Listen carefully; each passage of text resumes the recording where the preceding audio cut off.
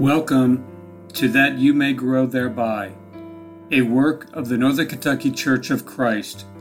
We are located at 18 Scott Drive in Florence, Kentucky.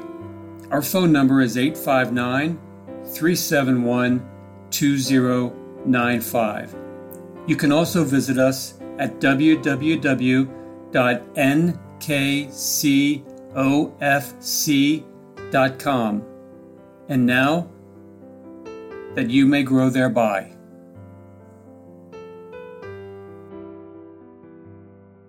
Thank you for listening to That You May Grow Thereby. My name is Greg Littmer, and I'm one of the elders of the Northern Kentucky Church of Christ. And many, many years ago, when I was a very young man and hadn't been preaching very long, I was privileged to meet and study with an extraordinary man. He was young as well, probably in his early 30s, a family man with a pretty wife and a whole basket full of kids. This man was one of the happiest men I have ever met, and at the same time very serious about his spiritual welfare and the spiritual welfare of his entire family. Because of that, we studied the Bible together, me and his whole family. And little bit by little bit, he was moving toward the truth. Step by step, he was throwing off the shackles of denominational error that he had been taught, and every day when the study was over, I thrilled to know that he was one step closer, and I knew in my heart that this man was going to be a tremendous Christian once he obeyed the Lord completely. He was quite an athlete, too, played with his kids all the time, and one day they were playing softball together, and as I understand it, he went back to catch a fly ball, somehow fell, and tore his Achilles tendon. So surgery was required. He had it. All went well, and after a few days in the hospital, our classes were to resume. I'll never forget, it was on a Saturday morning when I got the call. Something had happened. A blood clot had formed in his leg, broken loose, and he was dead, just like that.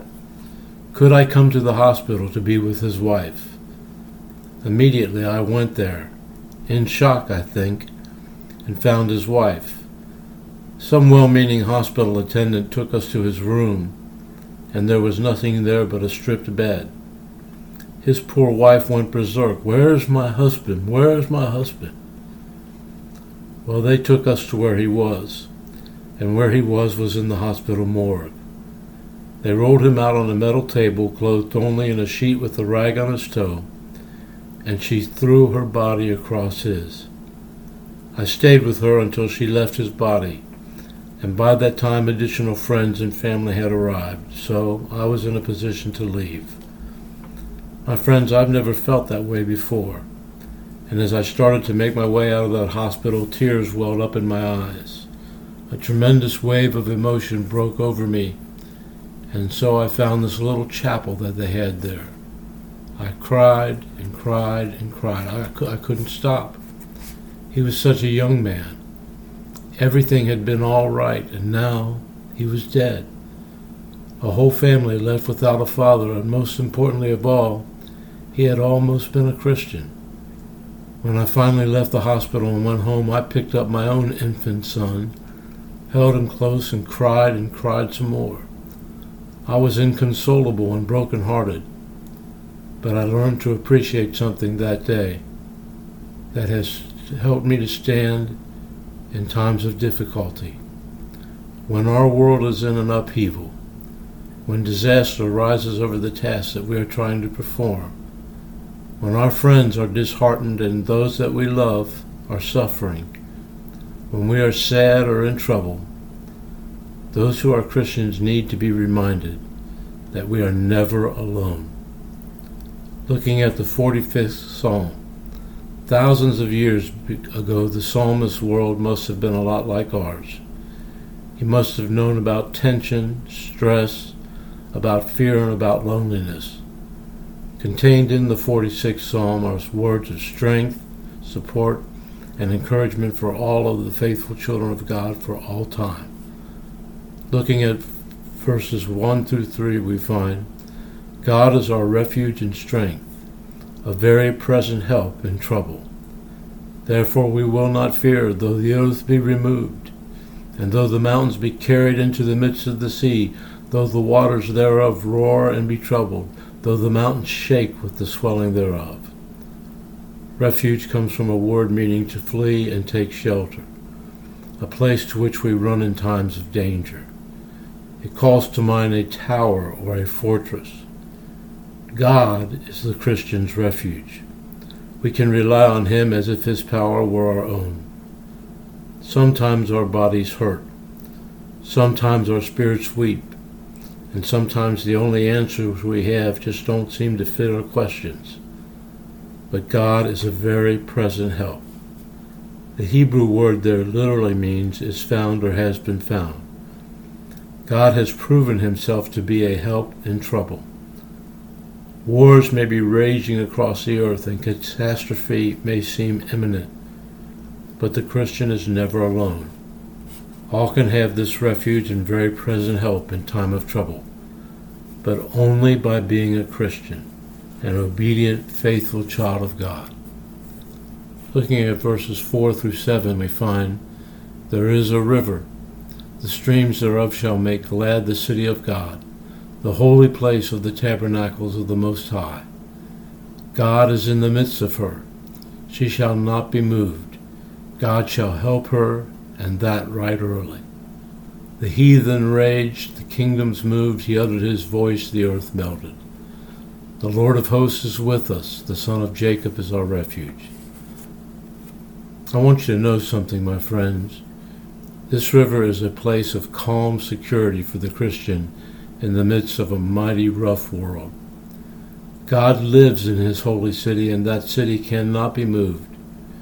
God will help. He never fails. No one else is so true, so solid, so consistent. The most sure foundations of modern science are but as sifting sands before our great ruler. We as people may get busy and noisy and distracted, and we may get thrown off track. But God is unshakable. When we depend upon anything in this world, we will be let down.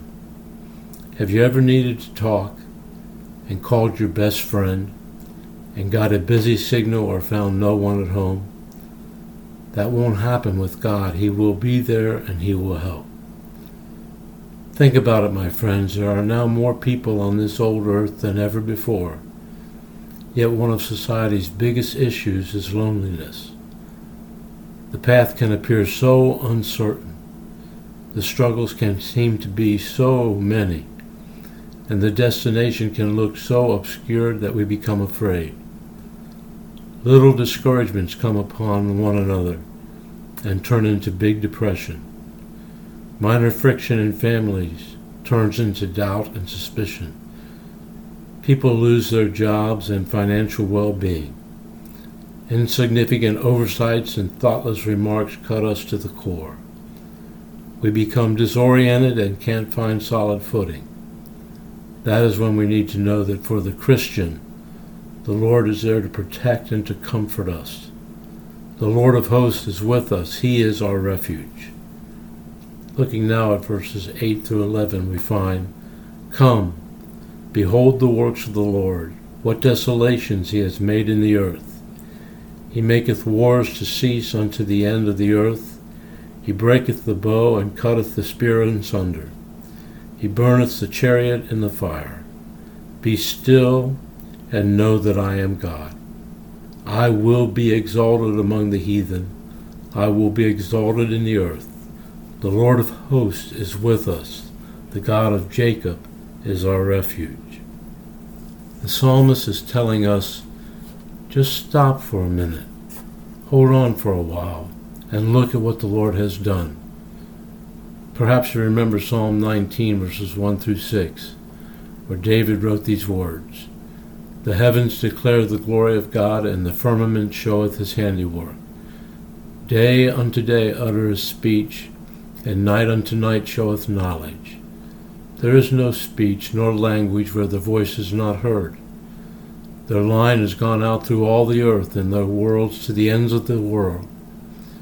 In them hath he set a tabernacle for the sun, which is as a bridegroom coming out of his chamber, and rejoiceth as a strong man to run a race. His going forth is from the end of the heaven, and his circuit unto the ends of it, and there is nothing hid from the heat thereof. Recognizing the magnificent power of God, back in Psalm 46 and verse 10 we find, "Be still and know that I am God." Be still means to be relaxed, to be relieved. God is in control. He made it all. He set the universe in motion. He established the laws and forces of nature, and he alone brings it all together to make sense. I'll tell you something. When God fights, he wins, period. He is always in control, even when we are not. So when we lie in bed at night tossing and turning over some unresolved problem, worrying about something and thinking about all of our responsibilities, it's time to run to God, the refuge and safety of the Christian. Being a Christian does not mean that we won't forget sometimes and panic and run in all directions. It does not mean that there won't be times in our lives when we are hounded by unseen enemies, surrounded by sinister fears, and pursued by biting anxieties. But being a Christian does mean that we will never have to face these things alone. God is our refuge. He is an overflowing river, an unfailing and unshakable source of strength and encouragement. And it does mean that he is in control, and that our responsibility is to be still and know that he is God. A Christian can run to him, confide in him. He is the Lord of hosts. But where do you go if you're not a Christian? Where do you go when the dark clouds gather and the storms of life are breaking all around you? Where do you turn if you're not a faithful Christian? It is like Peter said to the Lord when Jesus said, "Will you also go away?" Peter said, "Lord, to whom shall we go? Thou hast the words of life." If you're not a faithful child of God, where are you going to go? To whom or what are you going to turn to when life gets rough and pain and suffering rear their ugly heads? David knew where to turn, and it is a place to which only Christians can go and find true comfort. Let's look at Psalm 142, verses 1 through 5. David wrote, "I cried unto the Lord with my voice unto the Lord did I make my supplication. I poured out my complaint before him. I showed before him my trouble. When my spirit was overwhelmed within me, then thou knewest my path. In the way wherein I walked have they privily laid a snare for me. I looked on my right hand and beheld there was no man that would know me. Refuge failed me. No man cared for my soul.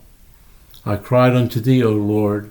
I said, Thou art my refuge and my portion in the land of the living. My friends, you can have this too. Obey the Lord and be a faithful child of his. Equally important is to remember these points when times are good too, but especially we need them when the outlook is bleak. These words were indeed needed most by those who are in need. If you don't need them now, someone you know does. Look for them. It may be that no one around us knows about our grief and no one around us knows about our sorrow. But rest assured, God does. And if we but come to him, he will be our refuge. Words to think about. Thanks for listening.